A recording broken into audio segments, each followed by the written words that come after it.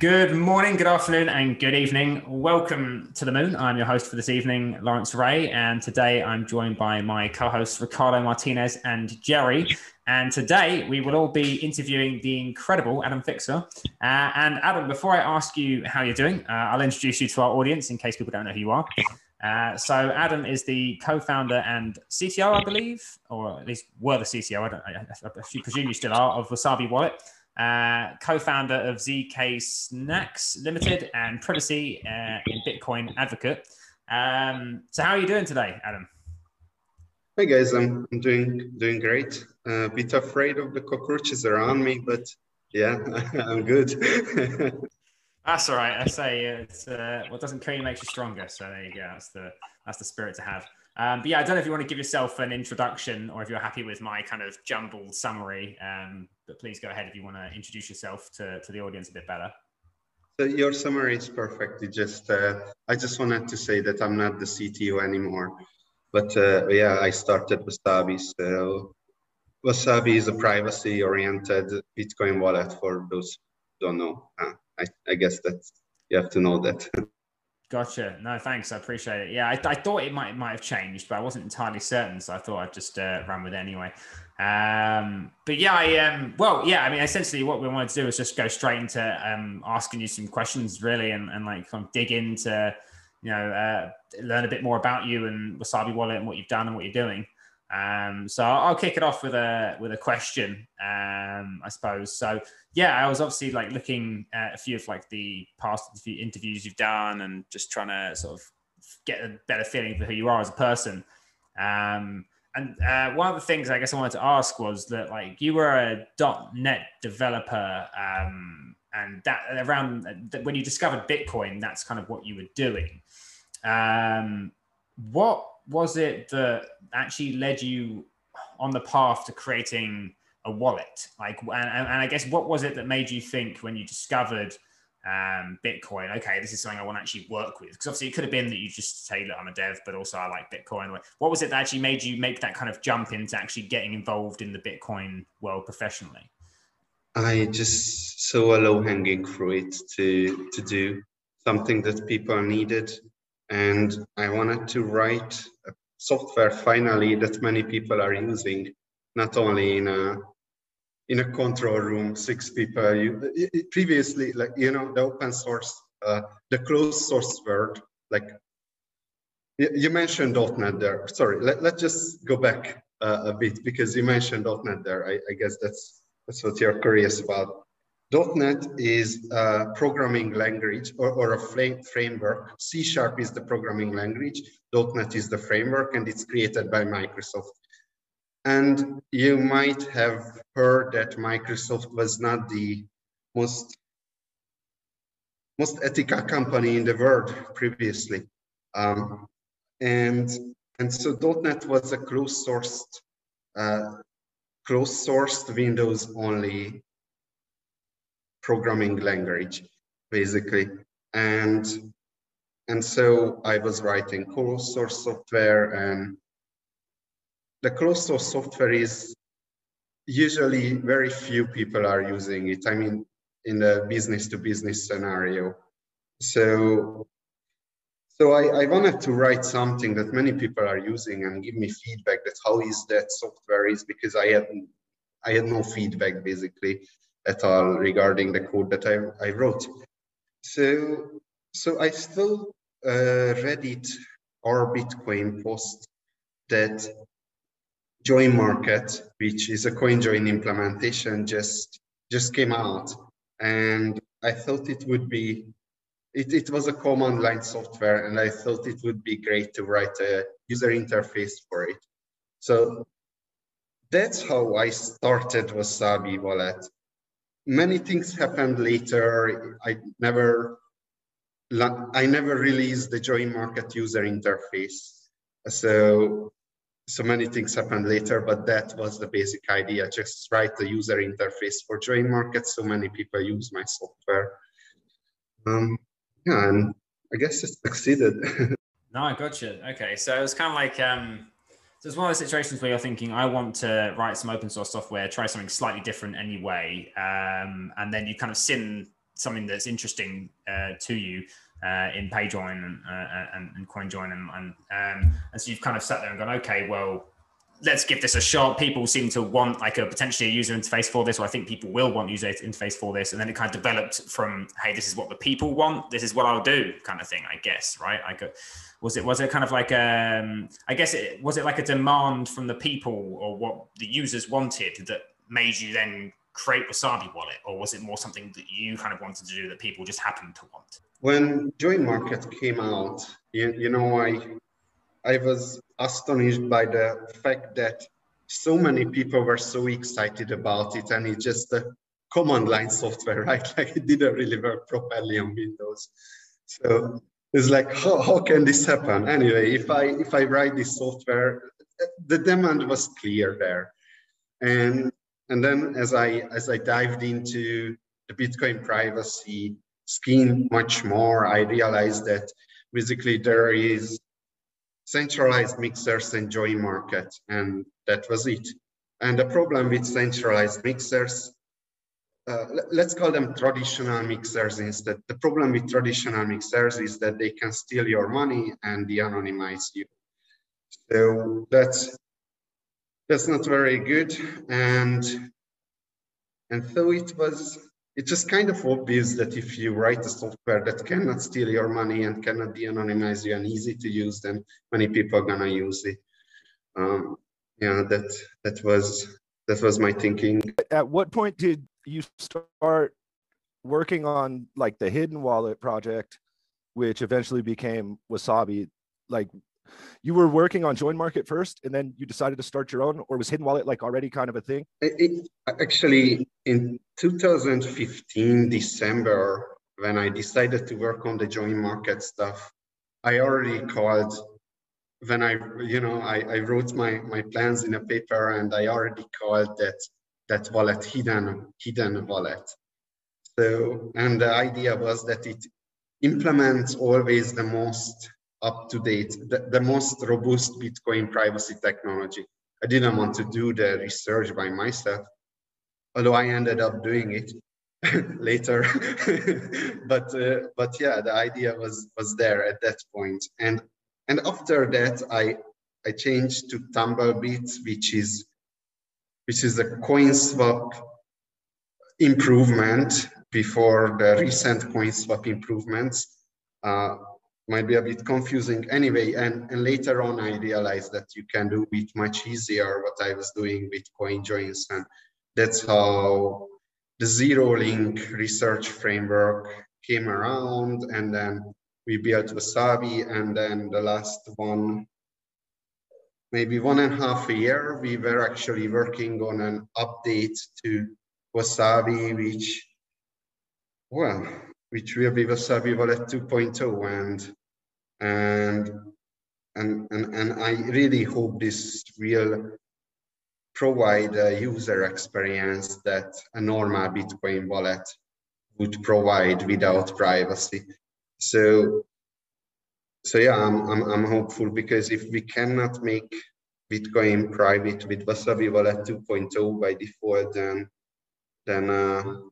I'm not sure anything else will. I was just going to ask, what should we be looking forward to seeing in Wasabi 2.0? Hopefully, removing the friction. For example, I think the largest implications, the transaction structure have the largest implications, right? We explain the simplest explanation of CoinJoin is that many people come together, create a shared transaction, and broadcast that to the network, right? This is the simplest explanation. But if you would go into the details of Wasabi or Join Market, or let's go into the details of Wasabi, then we have to start explaining that, okay, but the output amounts of every user must be equal, so it has to come out in equally, and then it gets much more complicated to explain. Now, Wasabi 2.0, or the research that we call Wabi-Sabi, is going to make that simplest explanation correct. So that's great because many people come together, many different input amounts, and then build a transaction where basically we succeeded to find a way to create equal outputs, but in the most block space efficient way without creating any changes, or maybe very few changes. Of course, if someone comes with 1,000 Bitcoin, then he's gonna have a big change because that's a lot of money and no one else comes even close. So yeah, I think we will be able to gain some privacy after only one coin join for all the money that you have, because right now you have to do like many rounds to anonymize your wallet.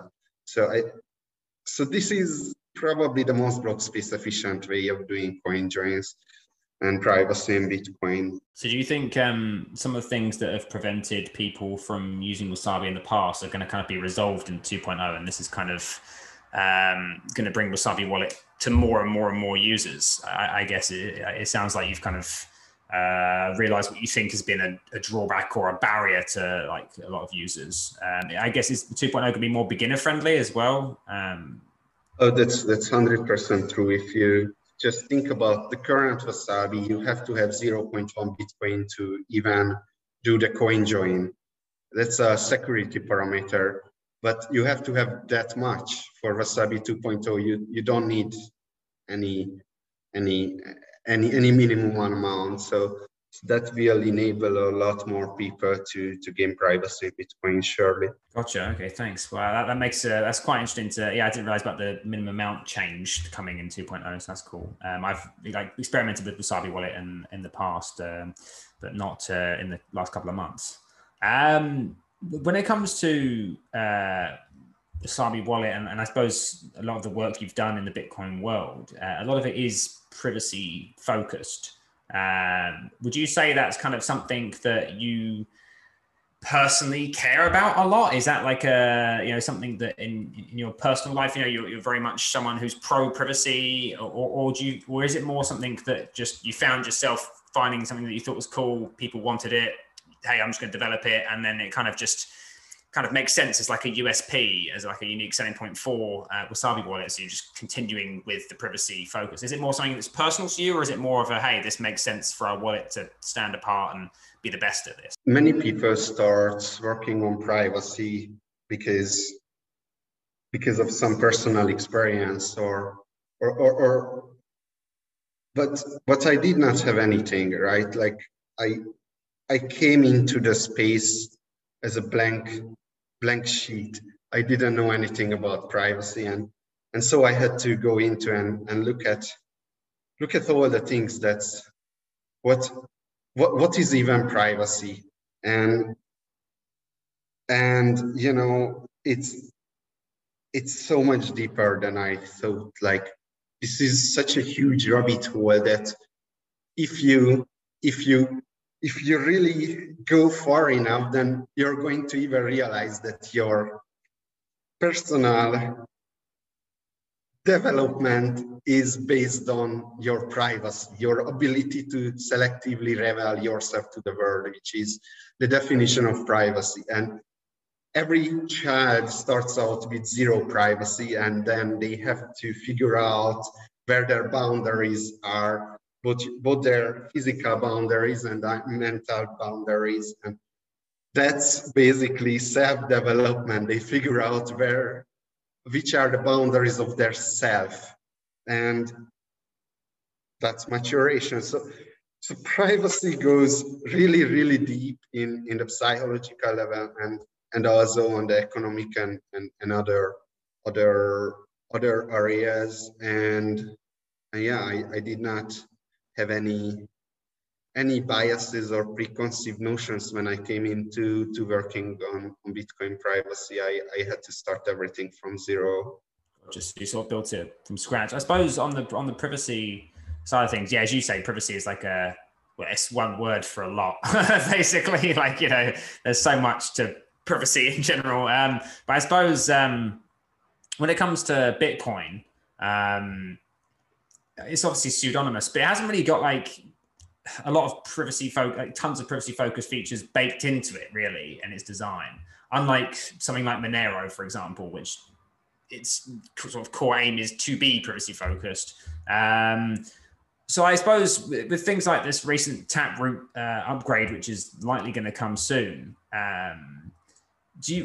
what's your thoughts on Taproot? Like, do you think that enough is being done personally by Bitcoin Core and to actually upgrade the privacy of Bitcoin? Taproot is nice, but doesn't solve that many things. It solves some very specific things. For example, it removes an attack vector from a privacy attack vector, not security. Actually, privacy is security. Anyway, it removes an attack net vector on the Lightning Network. So that's nice. That's about Taproot. Schnorr signature aggregation makes CoinJoins a little bit cheaper. So yeah, I guess if you want to say that I'm not very excited about the current improvements, and now do I want Core to improve Bitcoin's privacy more? And I'm afraid there is only one thing that I can right now say that could add some really substantial improvement to Bitcoin privacy, which is called confidential transactions. Confidential transactions, a Bitcoin transaction comes with inputs and outputs, and the outputs have a script and an amount. Every output has a script and an amount.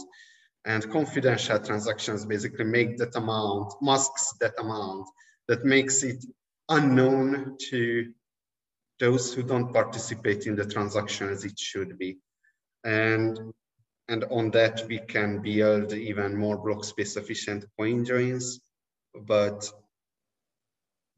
that's a huge change. And I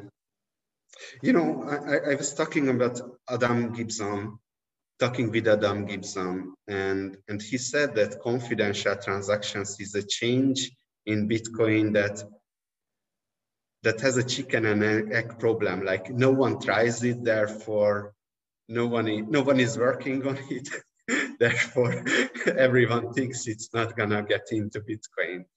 But I suppose if someone starts to work on it, then it has a chance to get into Bitcoin and change stuff from the bottom up.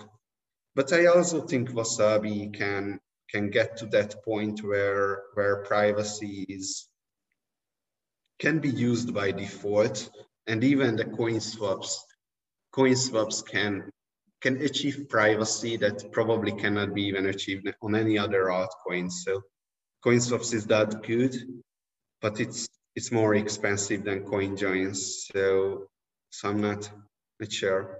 Also, just think about the numbers that we are talking here. What is the anonymity set of yours? Because that's what measures your privacy. If you think about it, is that how many people could have done the same action that you have done previously. That's an anonymity set. And if you think about cash, we are transacting in cash. Our anonymity set is like, let's say Hungarians, it's 10 million people. Like, you really don't know. That's how huge the anonymity set for the US. I don't know, 500 million people. But even for Xiaomi and eCash, it could be really huge, as many people are using that system. But for cryptocurrencies,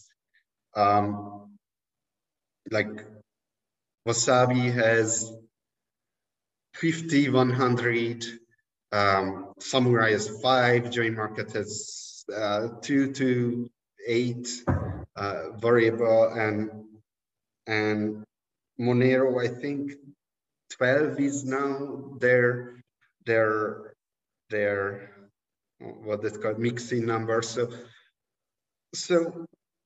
we are not talking about such huge numbers, and like, cryptocurrencies have some really huge limitations. If you think about it, what do we want to actually build? We want to build as good money as we can. So what is the best money that we can possibly conceptualize? There are many theories, but Aristotle and people are somewhat in agreement in that money has to fulfill some specific purposes, which is divisibility, portability, fungibility, acceptability, unit of value, and a couple of these. And if you think about with cryptocurrencies, Bitcoin brought in the scarcity. Now no one can print more money out of thin air, which is such an obvious thing, but like that's the huge innovation of Bitcoin. And there are four more areas where Bitcoin is not very good. One is fungibility, portability, acceptability, and stability. But stability and acceptability doesn't really matter, because as the market capitalization, any currency grows, then they're gonna taken care of themselves. So we are left with portability and fungibility as the two most important things to work on. And portability is about how fast and how cheap you can transfer value to another person. And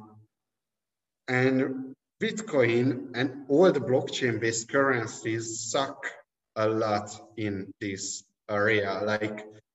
Like seriously, you have to wait 20 minutes and pay probably, let's assume everyone in the world is using Bitcoin, and you would have to pay $10,000 for a transaction for fees, something like that, like huge unspeakable amounts. So the point is there that portability seems to be a larger issue right now. Now let's see if Lightning Network fixes it, but even that doesn't seem to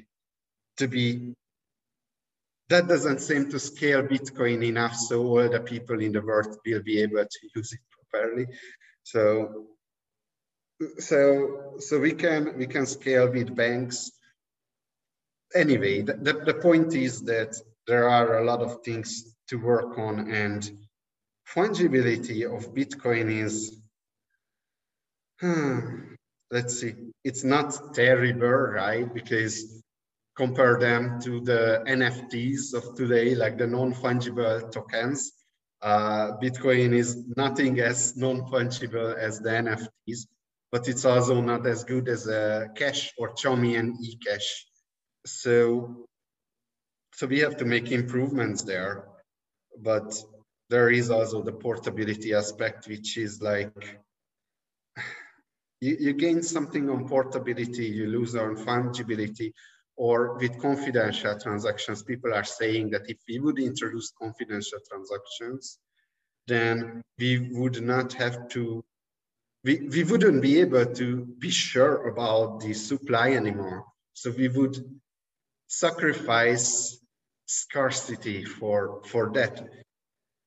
I believe that's a good compromise. I think most of the people disagree with me on that. I think people would rather make sure in a mathematical certainty, not only the cryptographic certainty that confidential transaction provides.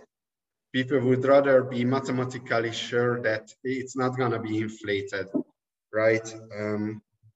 I would be okay with being cryptographically certain about that. So yeah, there is the disagreement, and yeah, I would like if we would get confidential transaction in Bitcoin. Certainly, I think that's more important than the theoretical scarcity risk.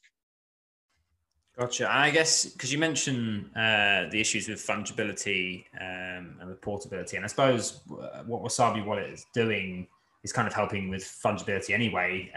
Because obviously, if you can essentially make sure that all of the transactions people make if you can make sure that people aren't going to sort of separate out Bitcoin that's like non-KYC'd or KYC'd or from certain addresses, then you're kind of helping with the fungibility aspect. So if everyone's using Wasabi Wallet and they're all having their transactions masked, then that's good for fungibility, I would expect.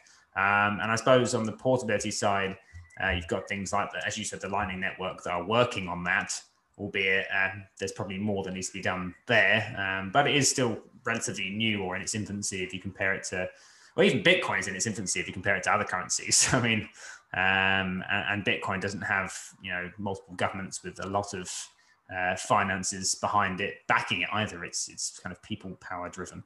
But I suppose the question I wanted to ask you, based on what you said, was with the Lightning Network, which you mentioned. I guess from my perspective, and what I understand of the Lightning Network, it does help a little with privacy as well as helping scalability, especially if you are running your own node. But it doesn't really go the whole way in helping users be anonymous or anything like that, instead of pseudonymous. So I suppose I wanted to know, like, what your view of the Lightning Network was, like how much of a fan you are or are not of it in its like achievement of helping with Bitcoin scalability, and I guess in a sense with privacy as well in Bitcoin and anonymity. The Lightning Network is the only credible idea that can scale Bitcoin without compromising on like the non-custodial aspect of you keeping your own money. So I believe the Lightning Network is a very important technology. Now, regarding privacy, I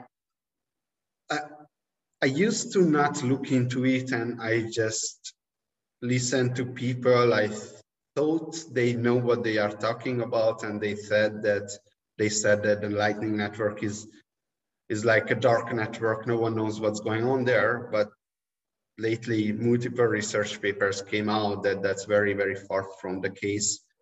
So the Lightning Network privacy as of today doesn't look very well, but it's not really because it can't be, because no one can do anything about it. It's just because no one started to work on Lightning Network privacy yet. Like, there is no one who's working on Lightning Network privacy, and of course, we want to work on it, but there are so many other things to do just yet on chain. Of course, Wasabi will have Lightning Network because that seems to be the only way to scale Bitcoin. But we will have to make sure that its privacy is, that it is providing privacy and not just gonna end up later as a disaster, as frankly Bitcoin to a degree did at this point. It is a disaster. I mean, yeah, if you think about the Chainalysis companies, just they shouldn't even exist, but they do, right? And that's a design flaw. So anyhow, there is a lot more work to do on the Lightning Network, and I think we can make it private, but I don't really know because I didn't go into the protocol level and started tinkering about it at this point yet. What was your opinion on that Europol report that came out about a year ago, where they named Wasabi Wallet as like stopping investigations and stuff? So 1 year ago, a Europol report came out that they talked a lot about Wasabi, and actually, as I was reading, it was a long time ago, right? But as I remember, it was surprisingly correct on the technical level. So I was happy about that they were not able to do anything with Wasabi transactions, but on the other hand, it's fairly worrisome, right? Like, it's just not a good thing to see on your product on a Europol report. It doesn't give you a lot of, but anyhow, I mean,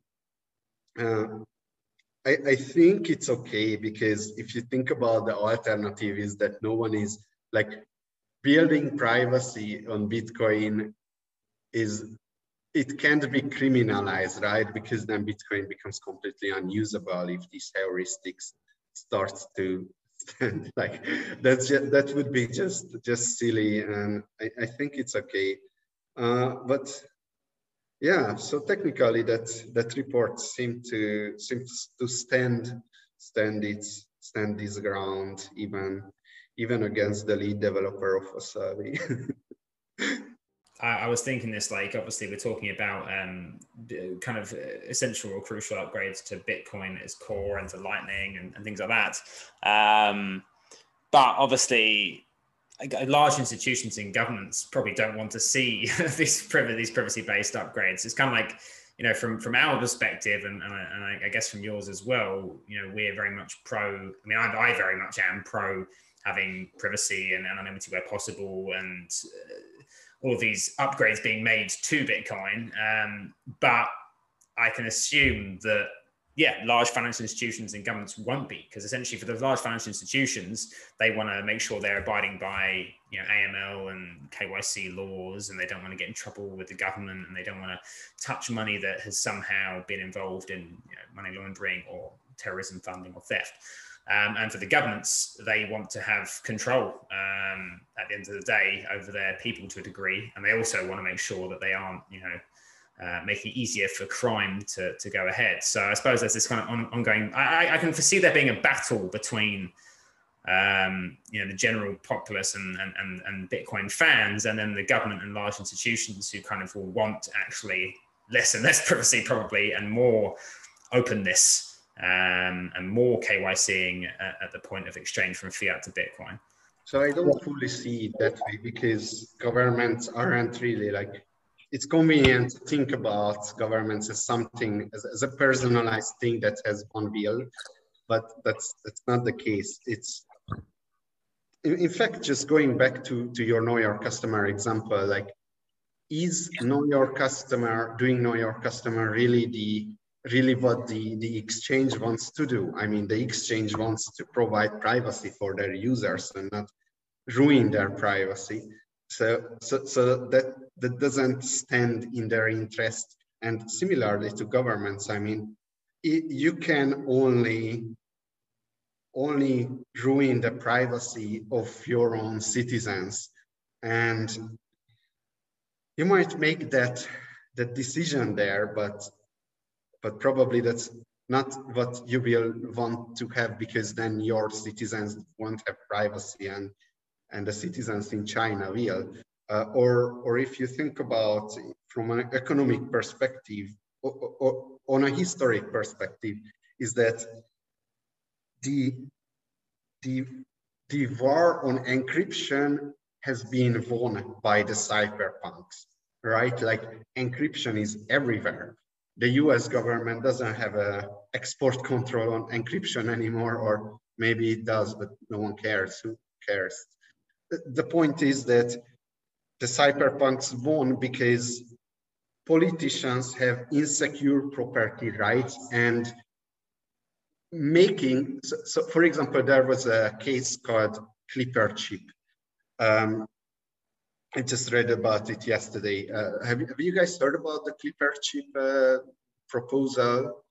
It was about everyone has a Clipper chip in the 1990s, and that will be their encryption key there. And the special feature of that Clipper chip is that it's not only you can access that, but also the US government have access to your private key. So that's the big idea, and they were really pushing it when encryption came out, and I think it still did not. They still did not give up on it, but who cares? Like, no one knows about it anymore. At that time, it wanted to be the big thing. This is how we are going to use encryption with this Clipper chip. It didn't work out that way because politicians have insecure property rights, which means that. I think Bill Clinton was at the time in the White House in the US, and you know, he was not incentivized to actually try to push this Clipper chip on the people, because that would be very unpopular, even if 14, 20 years from there on, it would be much better for the US government if they can get access to every single person's encryption private key. But he wasn't incentivized. He didn't want to take that risk. He was incentivized to have short-term decisions, and that means they are not pushing the Clipper chips. So I think even in the incentives on the governmental level are, although not perfectly great for privacy, but most of the people understand why they have to close the door when they go to toilet, right? Like they understand the value of privacy inherently. You just have to like make it explicit. Yeah. So Adam, what do you think would be the biggest limitations or barrier to adoption of privacy tools? Would it be, people's reckless, careless attitude towards privacy, or the lack of, user-friendly options? Like I remember you did mention that with the Wasabi with 2.0 that you intend to remove all the possible frictions that will enable users have a seamless experience while using Wasabi. So what do you think is the lack of awareness of what privacy tools could mean for them, or the lack of privacy could actually mean for people? What do you think would be the biggest limitations for people adopting privacy tools? I think I have a very specific answer for it, and maybe let's go back in time a little bit and think about Chaumian and eCash, because when the cypherpunks figured out how to do an anonymous currency, not a decentralized one like Bitcoin, but in the 90s, an anonymous currency, then people think that Xiaomi and eCash did not get used because government shut them down, but that's very far from the case. Actually, that might be the case, who knows? But the point is that that's what people think. And if you look at the research, even today, you wouldn't have a proper Chaumian, a proper anonymous eCash just yet that could be used properly. So I think the technology, the user experience, that's the bottleneck here. People are not going to use a software that they have to set up a Linux for and type things in the command line, right? And that's what most privacy software user experience is like. So I believe you just have to make a software as easy as any other software, except with privacy, and then you will have adoption. Gotcha. So it's like, yeah, I suppose it's like if you look at some of the super privacy focused like Linux distros and even like the Linux, I think it's like the True Phone, I can't remember what it's called now, but like the mobile phone that's based. There's no incentive for a lot of people to use them, even if they are super privacy plus, because well, it's more expensive, but you're paying more for a product that just doesn't work as well or isn't as usable as like an iPhone, basically. So the challenge is to make something as good as an iPhone or an Android device, but and at the same cost or less, but that is privacy pro and privacy focused, I suppose, which is quite a tough challenge to do. So I did ask that question because I remember when lots of people came around saying do not use WhatsApp, your privacy is compromised, and they're gonna spy on you. I remember the rumor, that fear mongering happening back then in Nigeria during the whole COVID-19 scare and the vaccine scare. And people like don't take the vaccine and like, they can spy on you WhatsApp, and due to that, mania, people went and started downloading Signal app. But despite the fact that Signal is, I think to an extent, bit friendly, there was no the usage wasn't quite there. People weren't using it. They were downloading and setting up the profiles, but they were not actually using the app. So it now led me to think, could it be the same problem on Bitcoin where people are not just, there might be an outrage. It could be full outrage. It's all, how do I put it? Just all for cloud, but there is no real urgency for them to use, privacy tools. Maybe they are not really aware of the dangers of not, trying to, make their transactions, private. They feel, they are also willing, to KYC on exchanges. They do not see a problem with, shielding themselves. Even online, you just share whatever they like. They feel like sharing online when they should, be a bit more careful and try to up their, upsec. So I tend to agree with what, Adam has said, regards to the fact that, it has to do with, the user experience, when they have to, feel they have to do too much. When we are in an age where, everything is simple with a few clicks of, the button on your app. But right now they feel like they have to do too much. But I also feel that it has to do with an attitude towards privacy in general. So would that be a fair summary of what you're saying? That I think Edward Snowden studied that privacy doesn't matter until it does. That's your point, right? And yes, and I agree. I agree. I think that's true. Let me see what can I say about that. How about have you heard about the privacy paradox? The privacy paradox is a well-known phenomenon. It's many research paper has been written about it. It's about people say they care about their privacy, yet they act like they don't. And that's the privacy paradox. Like people are observed that they don't care about their privacy. They click agree. But when you ask them, they're gonna say that, oh no, I value my privacy very highly, and so keep that in mind. But that's not what's happening. So what is happening?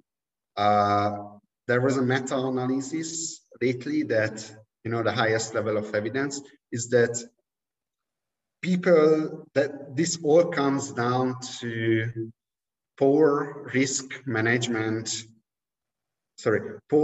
cost-benefit analysis and risk assessment. So what does that mean? It means that people say they care about their privacy, that they're not gonna use privacy tools anyway. And yeah, that's a problem. I guess you're completely right about that.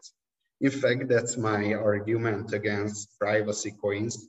Not against privacy coins. I don't have anything against privacy coins. It's just why I want to work on Bitcoin's privacy and not an altcoin, a privacy altcoin.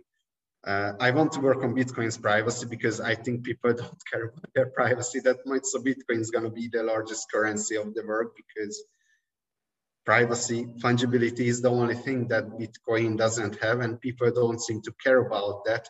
So let's make Bitcoin private instead of working on a privacy coin, because it doesn't seem to gain adoption just based on the merits of its privacy. So I guess the strategy is that let's make our software as good as any other Bitcoin wallet software, but our software will have privacy in it. And will that be enough to get the people use it? I hope so. I hope if people have a choice between no privacy and privacy, then they're gonna use the privacy. I wanted to ask you, can you kind of break down why there's a rivalry between Wasabi and Samurai Wallet? Like, isn't it kind of counterproductive? Like, shouldn't you guys be kind of working together rather than having disagreements? No, I believe Samurai Wallet is a scam, and the people who are running it are fraudsters. So no, I don't like to associate myself with fraudsters. Gotcha. I suppose what you were saying before about people hopefully using Wasabi Wallet, because obviously they will see that it's as good experience, if not better, than other wallets, but with the added privacy built into it.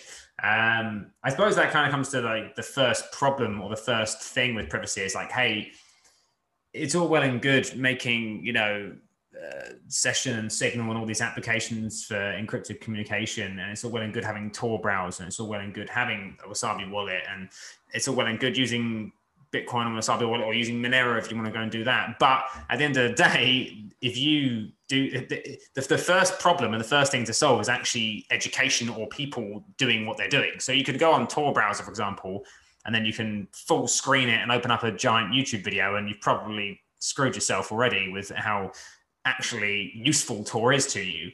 And you can go and, use Wasabi wallet, but then you can go and say to people, hey, I just sent $50 to my buddy and we're like doing money laundering or something. You know what I mean? Like people were pretty stupid in this day and age, myself included. So when it comes to privacy, I suppose the first problem is probably people. Like people need to relearn what they're doing online and relearn what they share and relearn how they do things and educate themselves and be educated. And then I suppose the next step is then, okay, well, these tools are here. Now I know how to use them properly. So I guess what I'm trying to get at, I suppose, is like the first problem is human beings. Like we need to be trained to be private before we can then go and use privacy-focused software. I just want to add something that it might not be true, but my observation is that the more older someone, the less likely is going to join to the new social media platform, right? It's not my observation, that's an obvious fact. And I think what's happening here is that the more older you are, the more you know your boundaries, the more you want to enforce that boundaries to the outside world. And one of the boundaries is that you don't enter into a new agreement with a new social media application. You're not trading your privacy against someone else. You're not trading your privacy for another service, because let's say Facebook is good enough for you. You don't need Instagram to. You might do, but you wouldn't trade your privacy for Insta. That's the same company, isn't it? Yeah. they didn't used to be though, right? When they came out. So the point you're making is still there.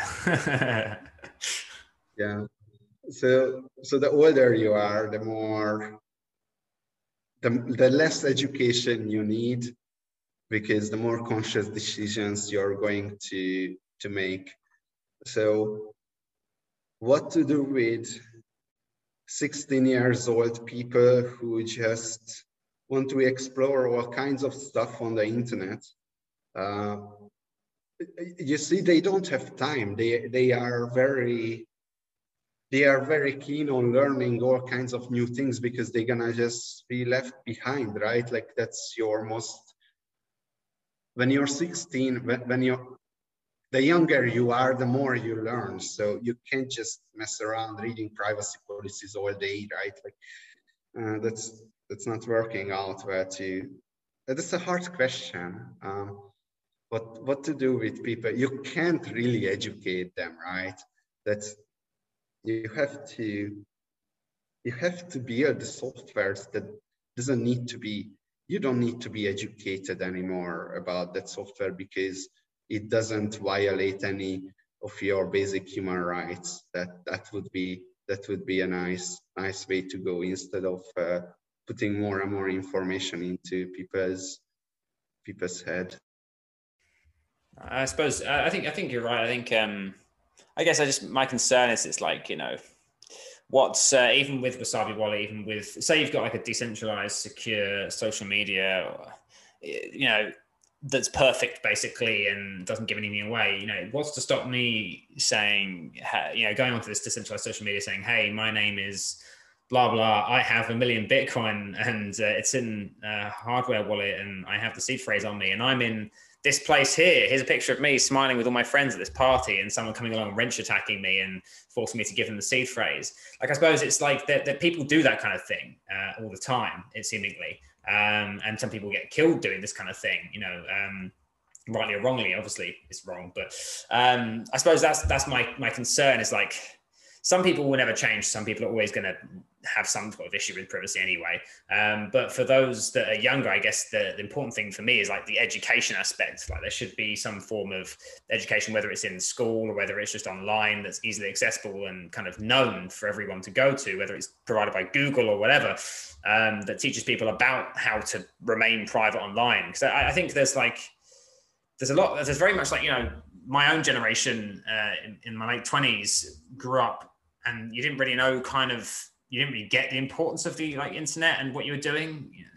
You know, it was like back in the early 2000s, it was kind of like a playground and you just kind of experimented. And I'm sure people still think of it that way now, but you didn't really get the like, hey, if I write this status on my Facebook in 2007 or whatever, it could impact me in 2021 when I'm an entirely different human being. So I suppose that's just my concern, is like making it clear to people that, you know, the internet is a real world. It's part of the real world and like, it has clear ramifications. And I suppose you need to learn to be privacy focused, as well as using privacy focused software that is easy to use and is usable by you and for you.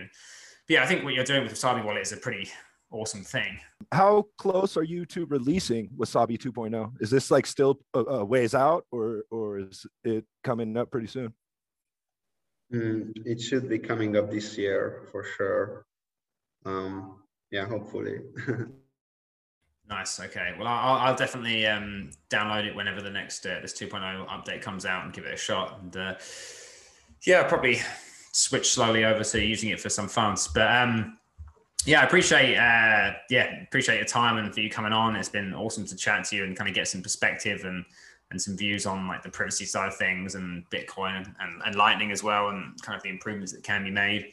And yeah, please, you know, keep everyone posted on the Wasabi Wallet socials about when 2.0 is coming out. I'm sure you will let everyone know, but I'll be interested to download it. And yeah, I just want to say thanks for your time, man. It's been awesome. And thank you to those who are listening in as well.